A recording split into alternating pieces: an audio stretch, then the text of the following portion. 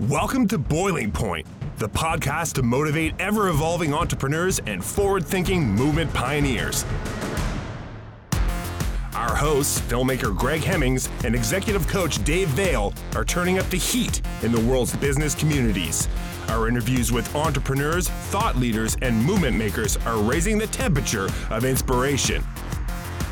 Live from the hottest studio in this quadrant of the universe, here are Dave and Greg.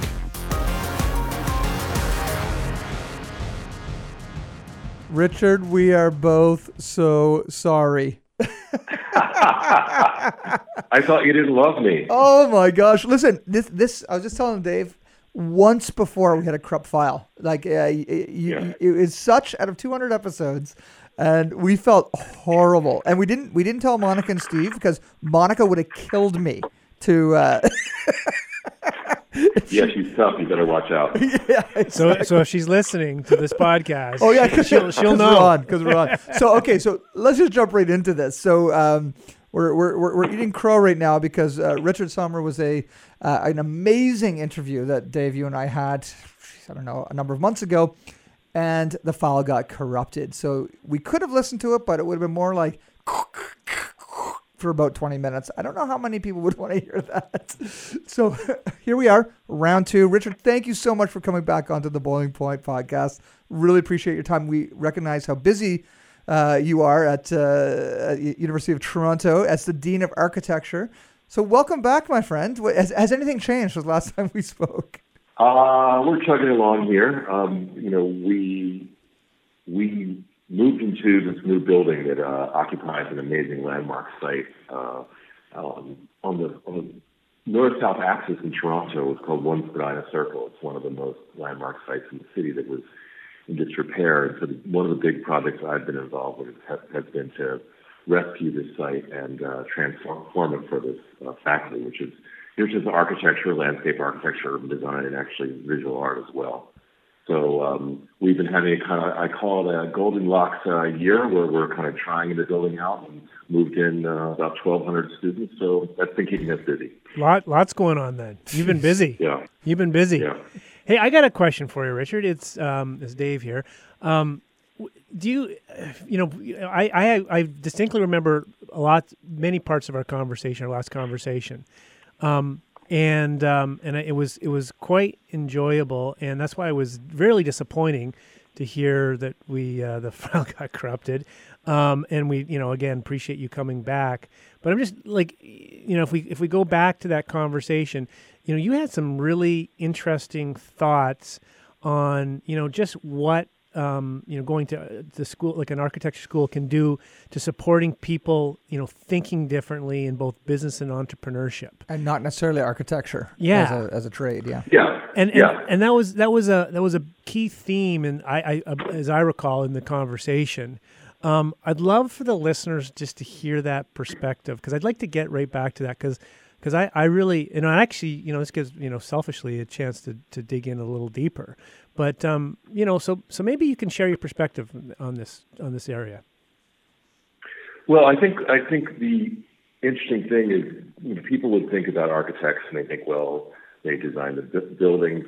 But one way of thinking about the field is this term, the way in which people actually use the term architecture, because people say, well, architecture, and you're talking about, some grand building by Frank Gehry, but they also use the term architecture of, or the architect of. So, Secretary of State is the architect of the peace plan.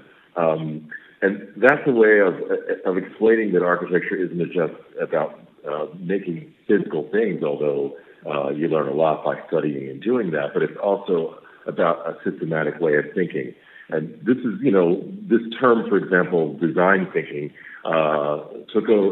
taken over some of the business schools in the last decade like wildfire, which is really, design thinking is something architects have been doing since the Renaissance, and it involves thinking laterally across different media, scales, systems, and that's, I think, what's really important for people to understand, that architects, some of them go into designing buildings and cities and landscapes, but many have done things in many other fields that have been, especially in the recent generations, revolutionary. The person who created TED Talks is an architect. And his goal in that was to bring together people in technology, media, and entertainment. This is before the internet. This is the early 1980s, right? He's a guy who studied with in Philadelphia, where I grew up, with a very famous, very highly regarded kind of artistic architect, Louis Kahn. But he was this guy, Saul Lerman, Richard Saul Lerman, was always interested in maps and systems. So he, for example, created these access guides to cities, which again, before Google Maps, before Yelp, were a way of guiding people through cities to get services that was, use the architect's mind to open up a whole new way of using a city. So that's just one example. In our faculty, we have many graduates who have gone into, healthcare, infrastructure provision. We have one alum who teaches at the school that his family, I guess, was in the garment business, but he's been an innovator in branding and in real estate, and is really one of the pioneers in what's a very hot business now, and that's the marijuana business. And he'll tell you, if you ask him, his name is Warren Gertner, how his training as an architect has allowed him to do these kind of very innovative business projects. So what for people that aren't familiar with or haven't experienced being at an architecture school, what is it about that experience that helps starts to bleed into other areas and help support being creative in other aspects, so like creating TED Talks and such? Well, it starts with more experience-based learning than you get in some other fields. Really? There are a set of tools and practices, for example, you would learn in studying engineering or in other fields that are very empowering. In architecture, you do start by studying certain physical aspects of the world, but if you're looking at, let's say, just for example, the design of a library, right? You have the organizational system of the books. You have the library function as a community center. You have the responsibility of that building to fit in or to relate to all the structures around it. You have all the structural problems of actually forming and holding that building up. You have the question of its image and its ability to impress or to draw people in. As a design exercise, you would have to address all those things, which draw on history, they draw on sociology, they draw on statics and engineering. There are very few fields that would cause you to think that laterally about doing it through their pedagogy or through the educational system.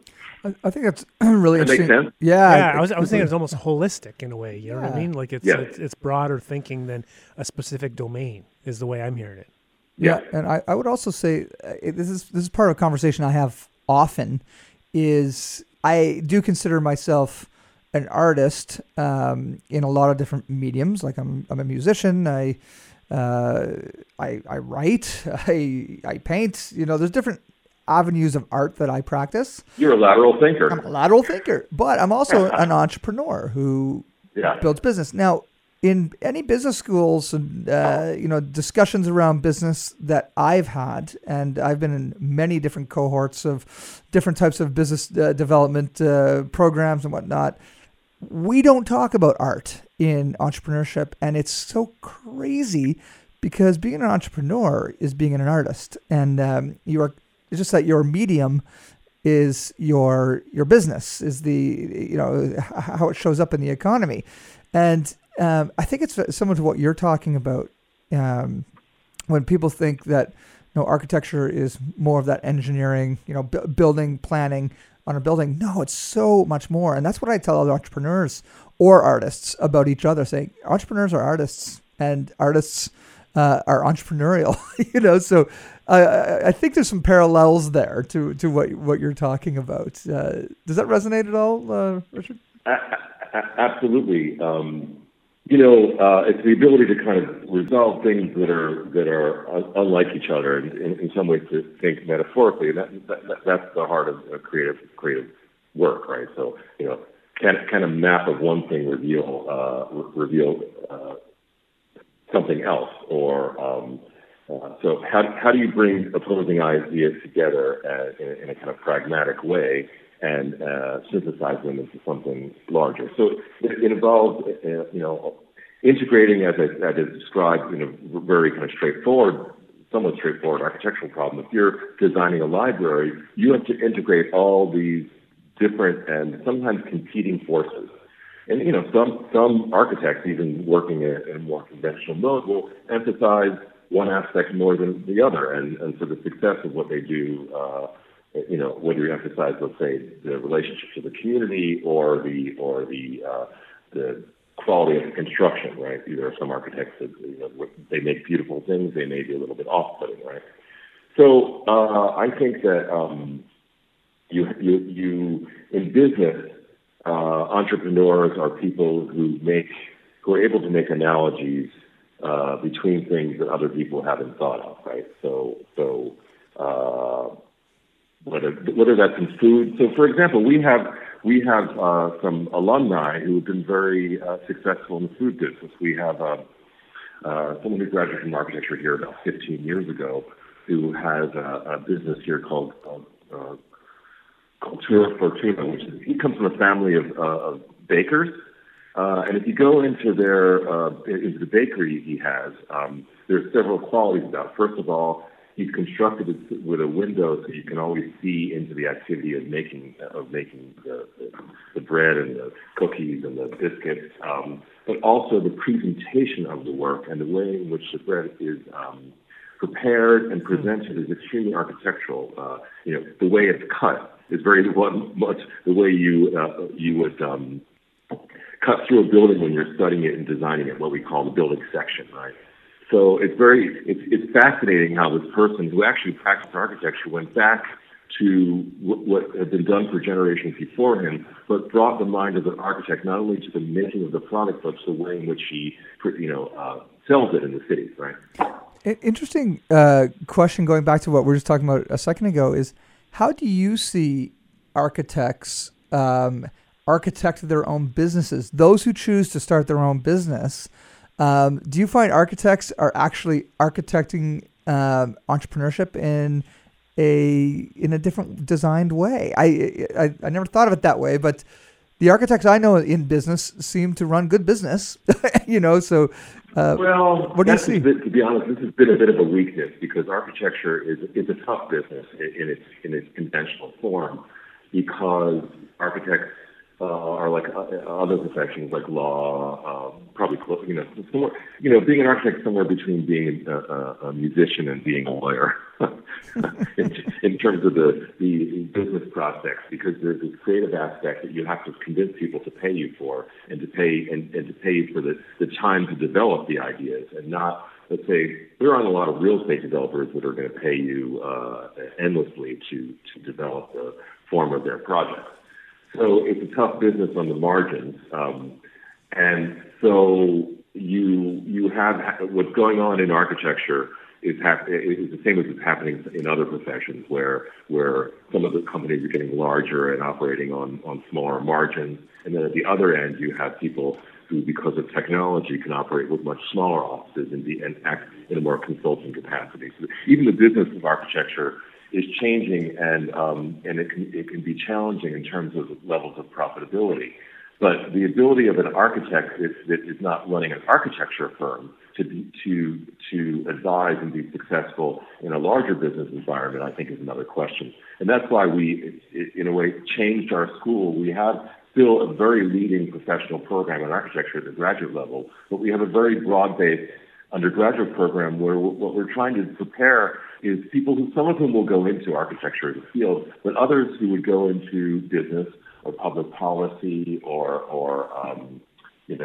other kinds of creative fields, and use the base of their education, their ability to understand the way the city works, as a preparation for other kinds of success. In the way that you see many people who study engineering end up leading large companies, right?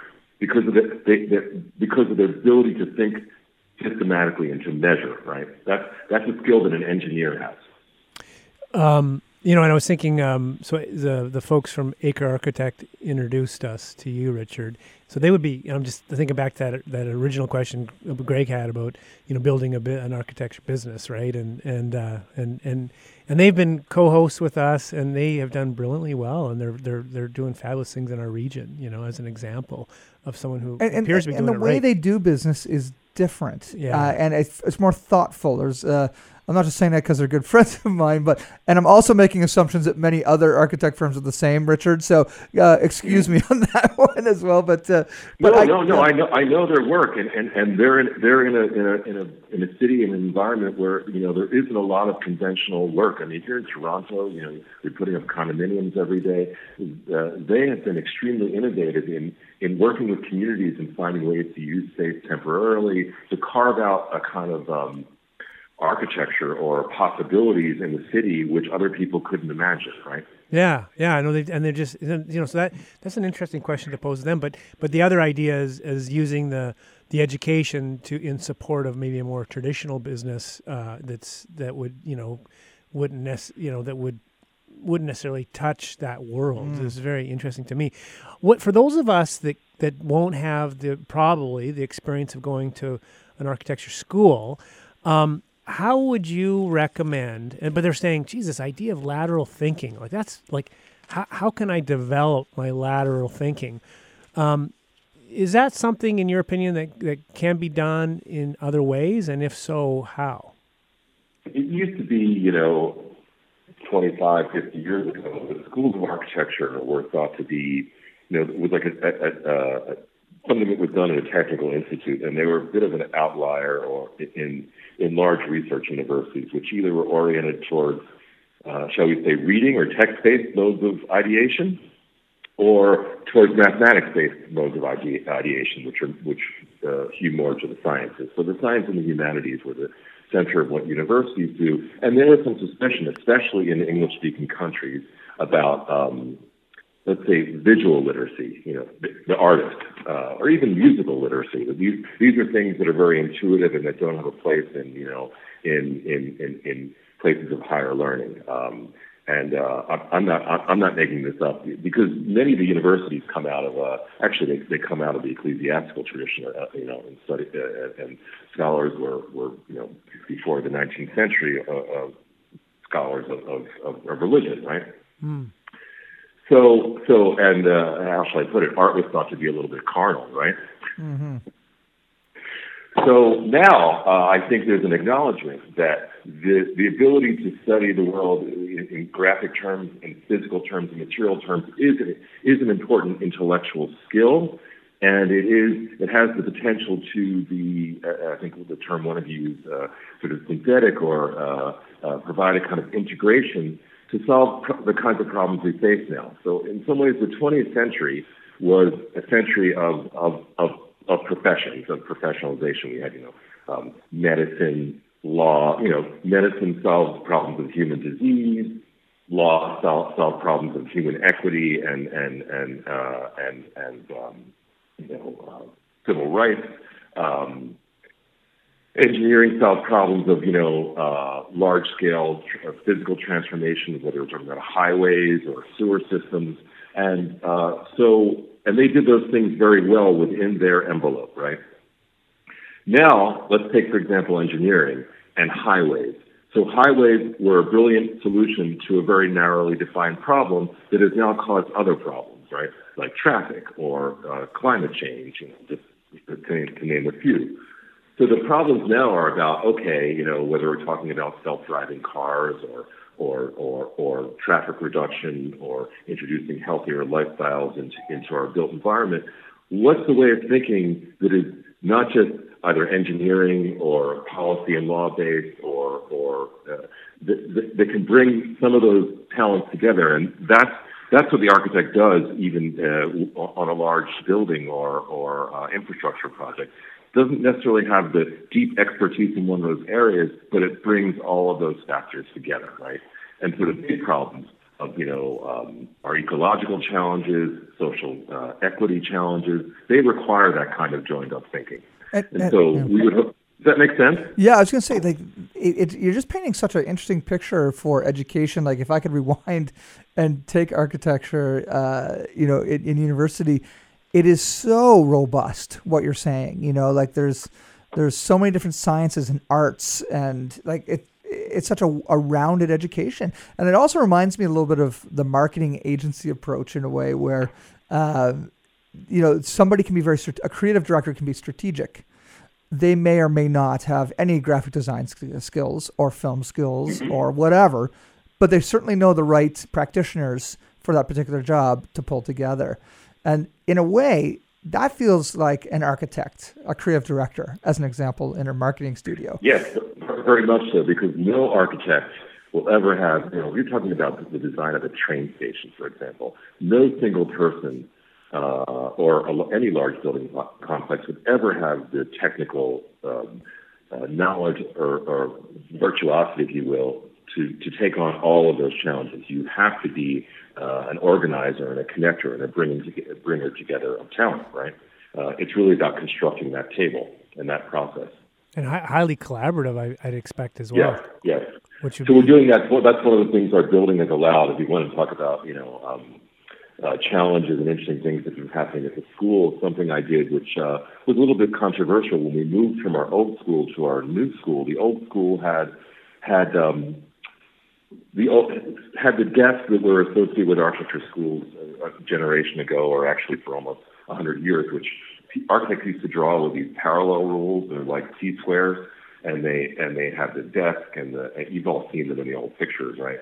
And then they'd have storage under the desk, and then they have a kind of surround in the desk. So everyone had I call them a corral that they worked in, and the idea was they were toiling away by themselves at those desks. So we didn't quite throw them out. We took the desks and we cannibalized them and made them into other desks for elsewhere. And for our professional students, we made new desks where there were no partitions and where we took the storage out from the desk and collectivized it. So that, I don't want to say force because that's not a good word, so that we would change the level of interaction between the students in what we call studios, because the center of our curriculum at the school is something we call a studio, where students are given a problem, design 6 million square feet of housing, or design an archive for the city of Toronto, or design a food distribution center, and they work through all the stages to examine that problem, starting with the research of the problem and then working with a series of models. And in many cases, in many architecture schools, each student would be doing that alone, right? And we still do that because it's important to take them through that process. But here, what we're doing more and more is having students take on certain parts of that role and then coming together, especially for larger projects, at that table and working collaboratively on that. And you see that, certainly that's a model we know from film school, where if in some of the better film schools, everyone has to at some point, write, they direct, and they do the cinematography and they even take on the producer role. So they understand how something that complex is done. And making a building is not has some kinship with filmmaking or with even being a restaurateur, because you have to bring so many things together, and you deal very much with the kind of infrastructure of production. It's also like film because, at least commercial films require a great deal of getting investment and getting people to trust, putting a lot of money into doing something, which is a risky process, right? It's interesting. Earlier we were talking, Greg and I were talking about a course he's putting together called Filmpreneur, and it's essentially, I think, kind of has some of the elements Richard's talking about, which is how do you be creative, but then how do you scale and operationalize your business and get all these different elements with social impact in mind, right? Yeah. Like that's a combination that we're not taught in film school. that you can make films, but we aren't taught how are they going to directly impact society, and how are you going to create it in a business that's profitable. So I'm thinking, Richard, as you're speaking, I'm really kind of excited to re-examine, as I build up this new venture, this micro venture of mine, to really think of it from an architect's mind. How are we going to design this next thing? And what a cool thing for any of us as entrepreneurs to think, even to connect with other architects socially and talk about business problems with architects. Whole different way of solving problems. Yeah, I mean, one of the exercises I do with students is I give them very large urban sites that have a lot of development pressure on them. Here, an area called the Well, and then in front of it, something that has been proposed as it's a rail deck park. So the rail deck park is a city initiative, but the city doesn't really have money to build it. Toronto's densifying so much that it needs to build another park, and the only place to build it is over this rail deck, which has all sorts of competing, rail and other landowners who all claim that they have the rights to develop that area, right? So it's politically complex. So the students, in a sense, before they even start designing, need to figure out who are the constituencies, who is the market, and who actually is it they would be designing for, because it's not so clear, right? And I think you have to do that for the creation of any business, right? Like, who's your market? Who's your catchment area? All those things, right? Well, and instead of just jumping to a solution, and it just sounds like doing your due diligence in a. Yeah, I really like that. You have to redefine the problem. Yeah, totally. Well, so we're at the end, and we didn't even get into your work with the research around monument making, because we did touch on that before. And yes. And just that's a hot topic. We didn't touch on also. We got to in our last conversation was that I grew up in my father was a businessman. He had commercial electronics and hi-fi stores, and I really wanted to leave business and go into architecture. But in the work I'm doing here and building the school, I've had to return to all the things that I learned as a very young person working for my father in a retail business, which is very complex in terms of its relationships to suppliers and the city and customers. And so I was cultivated as a young person to be a business person, and then I decided that wasn't what I wanted to do. But now I realize it's something that I had to draw on in my work here as leading a school. That is really cool. And you know what, Richard, I think it's worth let's have a real quick dive into monuments, because especially in Canada right now, it is such a hot topic. And, specifically Cornwallis and Halifax, the statue of Cornwallis finally being appropriately, in many people's perspective, taken down. But in other camps, there's different perspectives. So why don't you run through this really interesting topic before we close out? Let's see if I can do it very, quickly. So I sort of stumbled onto this problem years ago. It's a topic I was interested in. I read about when I was a student.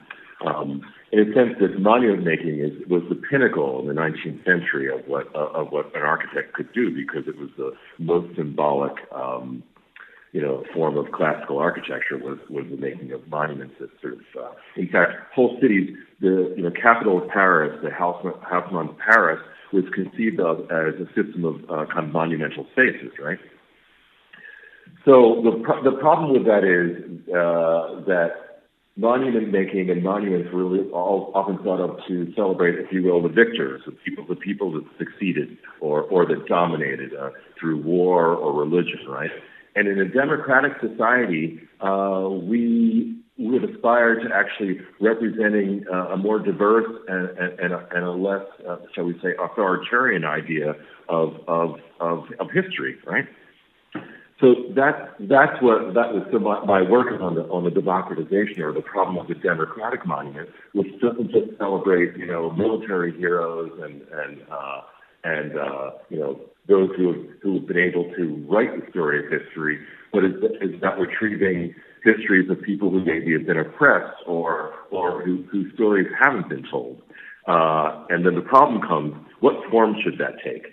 Because when you make that into a stone monument, even the form has a certain implication, because people have that has certain allusions for people. So the most interesting forms of monument making have used technology. I mean, one of the greatest monuments in the last 30 years, I would say, if you all remember this, the name's Project AIDS quilt, right? People were invited to make a quilt for a friend or a loved one that died of AIDS in the 1980s. Oh, right, yeah. And they kept assembling it. Remember on the mall in Washington D.C. Right, and it got bigger and bigger and bigger. But it was a temporary monument. Now it's stored somewhere. It could still be displayed. But that was a kind of collective act. And the sort of more ancient history of monuments is that they actually were ritualistic in that way. Huh. So that's why it's important when we have monuments that are celebrating people that oppress other people that we actually come to terms with them, either recontextualize them or in some cases take them down. I think that's. Oh, sorry, Dave. No, I was just going to say, like the burning, like as you're describing this, and just the role of monuments. I'm just thinking of like an example that comes to my mind is, when I guess it would have probably been Baghdad it fell, and right. and they were liberated according to the. And they pulled down all those statues of Saddam Hussein. Exactly, yeah. like and those are the images that were captured, and them hitting the monument with the shoes, which I guess is kind of symbolic in itself, right? And but that was the first thing that I recall happening, and I guess I never really recognized the power of a monument. Well, yeah, and it's interesting. Well, that's a process that is as old as Rome, right?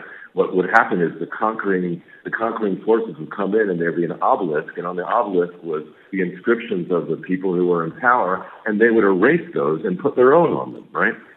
So fascinating field. It's really so that's important. In fact, my work on this started.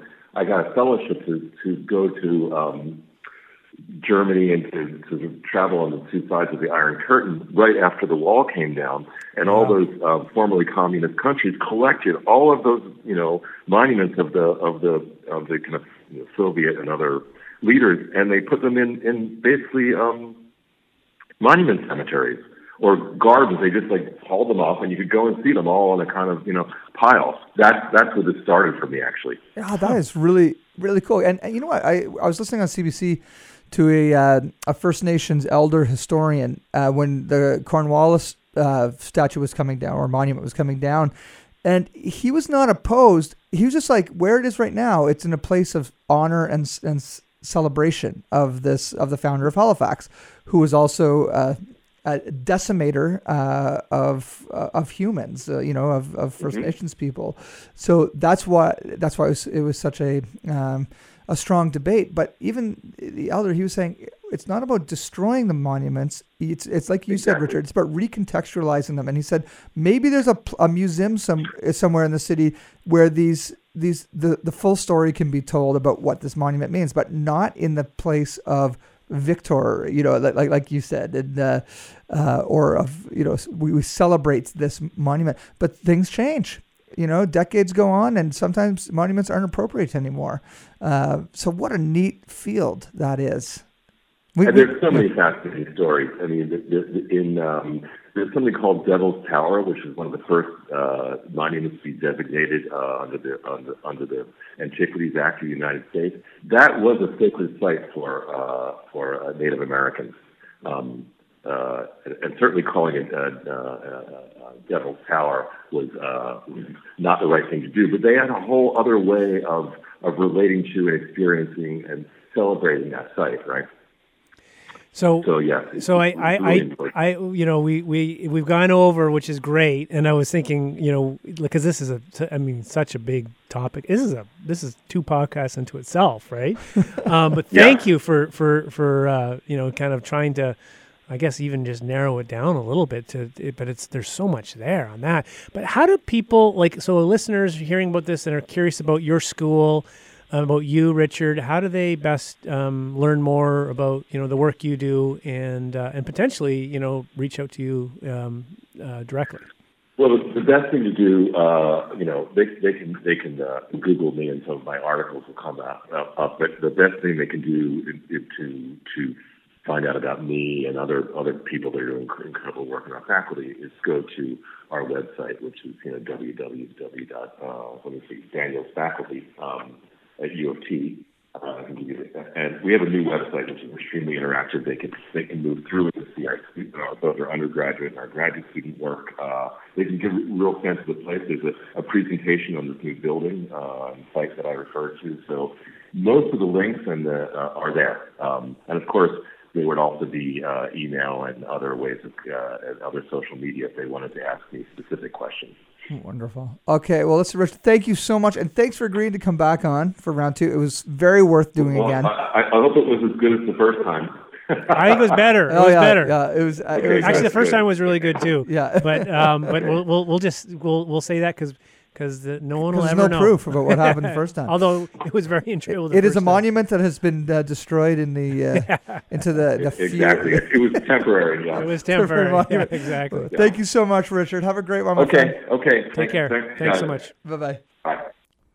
My takeaway is really that concept of architects connecting it to how we build our businesses, being really intentional about the design of our business and our services. And yeah, I like it. Like my head's kind of spinning on it a little bit, but I want to start thinking about this more. I love the idea of this whole concept of lateral thinking and just I guess how the the curriculum and how the different, what you're exposed to at architecture school would probably, as I listen to him, it gives you like a new lens to look at like a business issue, challenge, right, opportunity, whatever, So the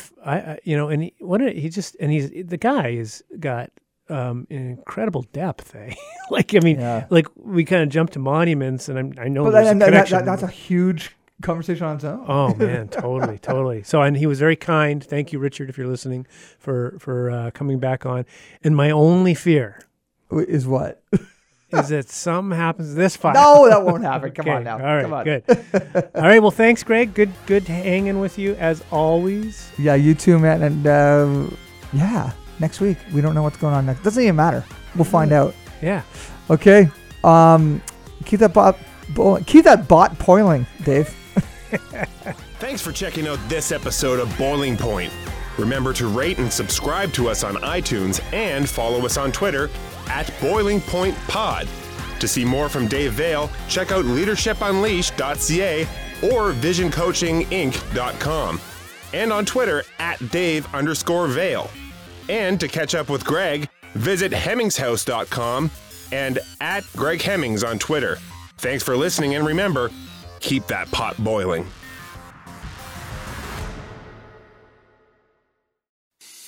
I'm Matt Kundle, host of the Sound Off Podcast, the show about podcast and broadcast. Since 2016, we've been speaking with amazing people who have populated your ears for decades. Legendary broadcasters, research wizards, talent experts, podcasters, voice talent. Almost 400 stories, all for free. Subscribe or follow the Sound Off Podcast on Apple Podcasts, Spotify, Amazon Music, or at soundoffpodcast.com.